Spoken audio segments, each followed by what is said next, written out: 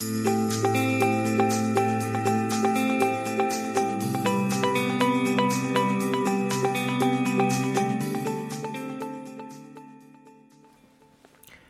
got social puzzles, looking into some of the big social issues of the week. Joining us, helping us out in the studio is Stephen Borowiec, a freelance journalist based in Seoul. Good morning. Good morning. 3 stories as usual. The first one, a little bit complicated because we're dealing with separate issues here, but all tying into kind of a wider theme. I guess just to lay out for our listeners. First, there's this conflict among political pundits, namely Lee Jun-suk, who is a former Supreme Council member, considered this kind of young, up-and-coming politician of the conservative right, and I guess self-proclaimed sort of kind of champion of young men, and I think maybe this sort of Korean men's rights movement. He's been at odds with another commentator, Shin Jung-kwon, a former professor of Dongyang, more famously for his kind of pointed criticisms of Choguk and kind of attacking the ruling party, mainly from the left, I guess you can say. But they've been at odds because Shin Jung-kwon is more of an advocate for feminist rights and ideals, and maybe a supporter of groups like Magalia, a very noted feminist organization. Lee Jun-suk, obviously representing the sort of disaffected male youth aspect of it. And one contention was that the infamous murder years ago that took place at a Gangnam Station bathroom or restroom where a female was killed by a young man. His claim, Lee Jun-suk's claim, is that this was not based on anything dealing with misogyny or any hatred of women. Obviously, this kind of spurred on this kind of back and forth between them that has been really ongoing now as to where you stand on these issues of feminism. And then we had subsequent controversies with these various advertisements that took place. The police had an advertisement as well as GS25. And in this, there's these posters that depict a sort of hand signal that a lot of people are saying is some kind of code or key. I'm pretty sure you're aware of this too, but with the whole QAnon white supremacy, you know that little OK signal that sometimes people, and then a lot of people pick up on that. Sometimes it might be unintentional, but other times you kind of think, well, it's a little bit too coincidental for that and guy to be people find old pictures where somebody's making that gesture. And so it kind of reminds me of that. And there are certain other parallels here with what we're seeing in the U.S. But overall, what are your thoughts? Well, this gesture, if I'm not mistaken, was in the Magalia logo.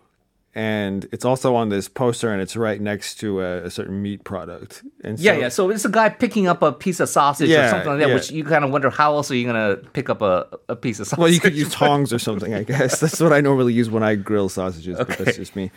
I have a few thoughts here. I mean, I hadn't thought about this Gangnam killing in a long time, but I covered that when it happened. Okay. I went to this, as you know, after the killing took place, there was a kind of vigil at the nearest subway station, and when women were going there and they were putting up Post-it notes with messages. And when I was there, I was talking to some young women to get their reaction, and there was a group of young men who showed up there and were kind of seeking to disrupt the morning, and there was an argument.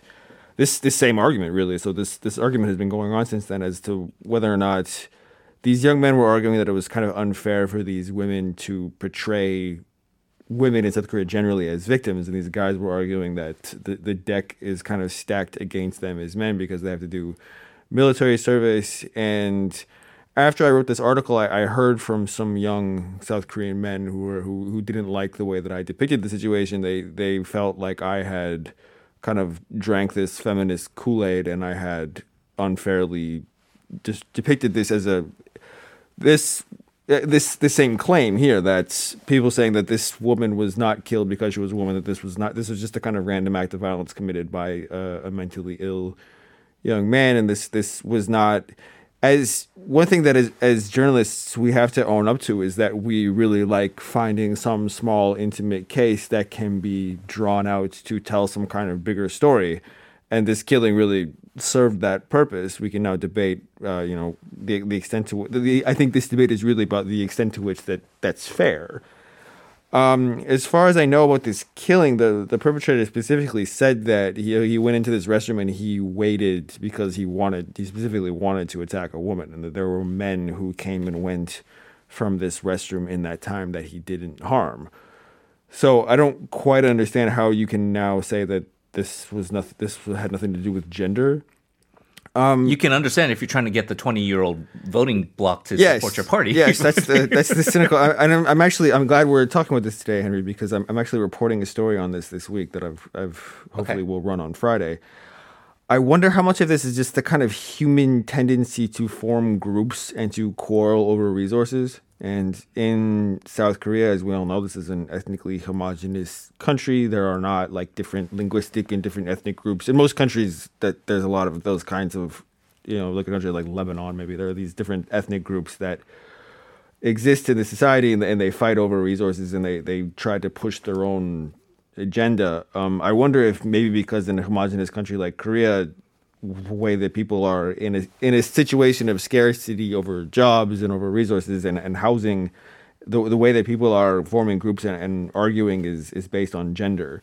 And I just think that's unfortunate. But at the same time, I guess, you and I have both been young men. Maybe we're not so young anymore, but I definitely know what it feels like to want to be starting your life and to want to have a job and want to be independent. And I definitely do sympathize with these young guys who are spending their whole lives studying and are working really hard and are serving in the military. It's kind of national service that's quite demanding and they don't get paid for. And if you do all that and then you're entering your adulthood and you're wanting to establish yourself in the world and you're having a tough time finding a steady job, I can see why that would be frustrating. Yeah. There is like a backlash to the backlash, right? So the initial backlash being there seems to be this inherent institutional discrimination against women. Women are treated, they're often victims of violence, highlighted this case. And then, of course, the Me Too movement came out with Seoul, the prosecutor, which kind of led to the explosion of cases that came about. And then the backlash to that backlash with young men, of course, feeling a little bit persecuted by all of that, at the same time also saying our lot in life is no better and we suffer from many things that are unfair and we don't have any kind of hope or prospects for the future. And so there's now been that sort of tension that has existed, but it had now resulted in this demographic of young men, mostly 20s, some 30s, but where there seems to be this kind of jockeying for how do we appeal to these people, whether they're disgruntled over cryptocurrency regulations or stock trading or the idea of this idea of being too, flexible with feminism. My main concern about this is that there would be this over obsession over, let's say, what is deemed to be a privileged class, because I see this happen back in my birthplace in the U.S., where there was this kind of hand-wringing over the white working class and what do they think and how did Trump win, and these stories of interviews at diners in the Midwest of how does a white working class think about these issues and why has the Democratic Party lost their way in trying to appeal to this group, where at the end of the day you have privileged groups and you have progress and progressivism, which results in changes in society, and sometimes we all have to adjust to that, and there are certain side effects along the way, but to overly kind of focus on that one group and then maybe create, as you say, maybe sometimes media-generated sort of cleavages and this instinctive tribalism that we all go into, it's probably not going to be helpful for the rhetoric going forward, right?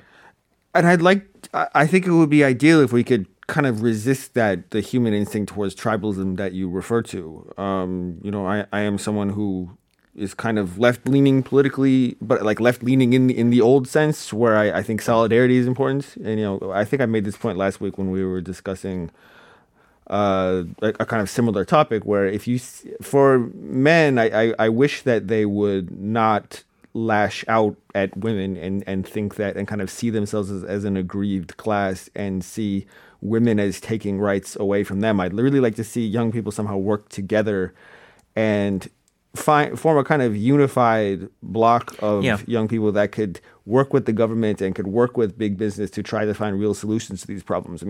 Maybe there are job creation. I know the Moon administration has been working quite hard to create jobs. Maybe we could have some of these guys who are frustrated, maybe they could channel their energies towards trying to find policies that might actually help them instead of this kind of inchoate rage that we see so much instead of of pandering, right? By saying, "Oh, feminism bad," and maybe even now the ruling party, which supposedly is the left-leaning party, there's some ongoing discussions of do we have to disregard or throw away feminism as part of our platform to regain the trust of these 20-year-old men, which obviously does not seem to be the way forward in terms of a kind of that knee-jerk reaction to, solve problems. And it's inconsistent with their values as the party that's for fairness and for, creating a more just society that works better for more people. The kind of what got me thinking about this issue and wanting to write about it and the way that I pitch the story that I'm working on is, as you know, the mayoral elections last month, the ruling party did really poorly. And overwhelmingly young men voted for the Conservative Party. And so since then, the ruling party has been floating these different policies that appear quite overtly to be aimed at gaining support from young men. And like one of them is bringing back this system whereby young men would get a system of points for having served in the military that would give them a leg up in applying for certain kinds of jobs. And this law was taken off the books something like 20 years ago because it was deemed unconstitutional in that it took rights away from women. It was kind of seen as unfairly privileging men. And this is probably not, the lawmakers who are floating this, like I suspect that if you spoke to them privately, they would admit that they don't really believe that this is going to be, there's going to be a legislation passed on this. It's actually going to come back. Probably what they're doing is trying to create the impression that they are on the sides of young men and that they care. They're hearing their concerns and they care about what matters to them and they're trying to help them out. And there's nothing inherently wrong with that, but I wish what they were doing instead was coming up with some more kind of substantive and credible policies instead of trying to feeding into this sort of battle of the genders that we're seeing. Yeah, and often it is conflated because you have extremists on both sides, whether it's like an internet group like WOMAD and some of the kind of very controversial postings that they have. And then you have Ilbe on the other side where, there certainly is where you kind of see, well, they're both kind of really, really kind of off base here. But the general public generally seems to have more of this kind of desire to have some kind of consensus. Unfortunately, as you say, it's hard to get into that when we're all kind of put into our little tribal bunkers. All right, so we'll look forward to the piece that you're writing on that front. Let's talk about something else, maybe not quite as weighty as what we just discussed over the past few minutes, but these electric scooters. If you live in a place like Seoul, you'll notice that they're all over the place, littering kind of the sidewalks and streets, especially around these apartment complexes. Safety hazards, and you have these ideas that there needs to be some stricter regulation enforced on making sure that you can ride this without kind of dying, basically. If you see how cars are generally perceiving right of way, you will probably come to the conclusion that riding one of these without a helmet or a license is probably not a wise thing to do.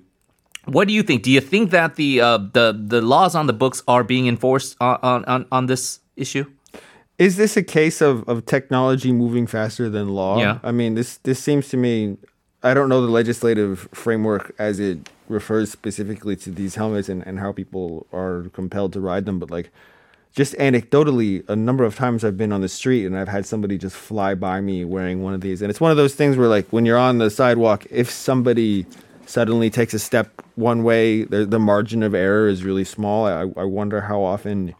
I really hope that none of these young people who are riding these like collide with how many who's carrying her groceries home. That's not in anybody's best interests.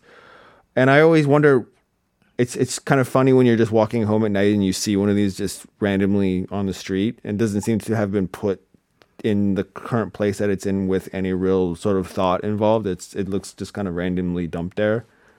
I wonder about that. I just, maybe this is me being old again, but I wish these people would just walk or take public transit. It's like, I understand these things. Maybe they're fun and maybe they're faster than walking, but I don't know. I hope that when it comes to this kind of technology, like usually what galvanizes change is some kind of really bad incident that gets a lot of public attention. Hopefully that there won't be some kind of big accident that leads to this generating broader public discussion and then some kind of change. Yeah, you're really channeling your get off my lawn. Oh, it's early. Today. I'm not a morning person. Yeah, well, it does feel like the policy that put these in place was with good intent in terms of wanting to make Seoul a more pedestrian-friendly city, encouraging things like, as we've seen, the proliferation of bike rentals and even these electric bikes that come out. And I think most people see that there's an infrastructure now kind of gradually put in place to address the needs of cyclists. And then you had this, new technology, electrified scooters get you from point A to point B in a faster way without having to, let's say, take a taxi or whatever. And it does keep things maybe greener with less reliance on these combustion engine vehicles. But you said maybe people can just take public transit more. But if your subway stop is 15 minutes away from your destination, ultimate destination, maybe some people feel, well, I can cut that in half by taking these electrified scooters. But as you say, a lot of people may not be qualified to ride these. I'm very, you said the guy racing back without a helmet. I'm pretty impressed at the daredevil kind of skillful nature of some of these guys who are riding, because they're kind of just screaming downhill, right, with all these oncoming cars, and then just definitely kind of avoiding all of them. Not everybody has that kind of dexterity, and so you gotta wonder, as you say, it might take one big tragedy or so to really kind of put the clamps on this, but it does seem like, unfortunately, maybe we're heading in that direction. Seoul is a very densely populated place, and there's not a ton of open space to cruise around and to do anything fun and to play with speed and all the sort of things that, I think anybody would be tempted to do if they got on one of these. But I don't know, I've always found Seoul to be a very easy city to navigate without resorting to anything like this. I've always just taken the subway and taken buses, and traffic can be quite challenging. There can be heavy traffic, especially in certain well-traveled routes, but taxis are relatively inexpensive. I mean, I understand the desire to want to experiment with new things and to want to have fun with them. Let's just all try to stay safe. That's the important thing, right? And safety always, certainly, and I know that a lot of people don't necessarily tie into it, but I think after this whole ferry tragedy, I think the awareness of safety and how important that is as part of sort of the social fabric really needs to be emphasized. Final story here. This is an interesting one. There's been this rising trend online here of people snapping pictures of these cars, whether it's a Bentley or a Mercedes, these cars in apartment complexes that generally the car owner of these luxury cars decide, I don't want anybody touching my car or I don't want anybody close to my car. So they end up taking two spots. And this certainly generates a lot of anger, especially in these very crowded parking lots where basically if there are no spots to spare, this kind of deemed to be selfish person is taking up two spots. There was this one kind of act of revenge where a guy managed to somehow fit himself right on the driver's side of this Mercedes-Benz who did that little two-spot little shenanigan, and they posted that photo out. It essentially blocks that owner of the Mercedes from being able to access his vehicle because he just can't get in. And so I think there was a sense of schadenfreude over that photo. A lot of people upset about all of this. Overall, your thoughts? Maybe I can answer a question with a question. How salient of a variable is that these are luxury cars? Like, if this was a beat-up old Chevy, I mean, would it be resonating in the same way? Or like, how much of a class issue? As in, do you think it would be people would be as angry if it was like a beat-up, Korean domestic car? Is this somebody who can afford a really nice car? Resentment against a rich guy who's like kind of being a bully. Yeah, and is the motivation of the person with this nice car, I've got this really nice car, and like I need to take this extraordinary step to prevent all you plebs from possibly damaging my fancy car. Is that what's going on here, or is it just a matter of basic courtesy? So to go back to what you floated, like if this was somebody with a beat up old car, like would it be the same thing? It seems like this is a class issue. Yeah, so you would think that there would be less anger over a person with a beat-up car that it didn't, and then that would go into the issue of courtesy, which certainly there are problems of courtesy with no matter what your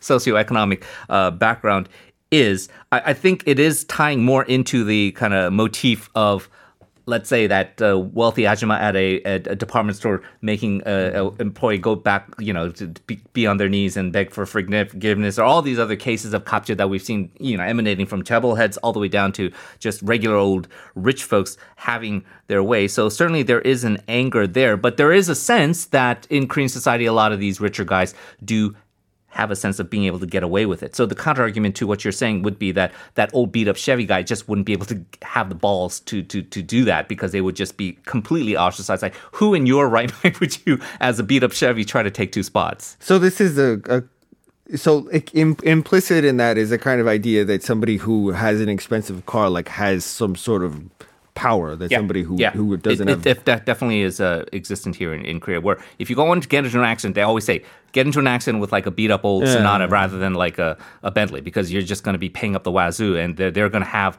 that cop advantage in any kind of negotiation with costs. I would love to see data on people who are involved in car accidents with very expensive cars and the correlation of that with unsuspected neck injuries and things of that nature. If somebody who's driving an old beat up car gets into a fender bender with someone in a Bentley or a Mercedes, they very suddenly have some kind of spinal ailment that they need to seek expensive medical treatment for. But they'll probably float the possibility of just reaching a cash settlement on the road. So can I assume that you buying a Bentley or a beat up Chevy is probably not something in the cards for you? I don't want either of those. I don't want either an expensive car or a cheap car. I'm happy to use Seoul's very extensive and convenient and clean system of public transits. That's good enough for me. And taxis when I need them. That's good enough for me. Yeah, kind of tying it all in. You were singing the praises of the public transportation infrastructure, and I guess you won't need it and deal with these kind of headaches with Bentleys and parked cars. All right, we are out of time. Stephen, as always, thank you very much. Always appreciate it. We'll talk to you again next week. Thank you. We'll be back after this.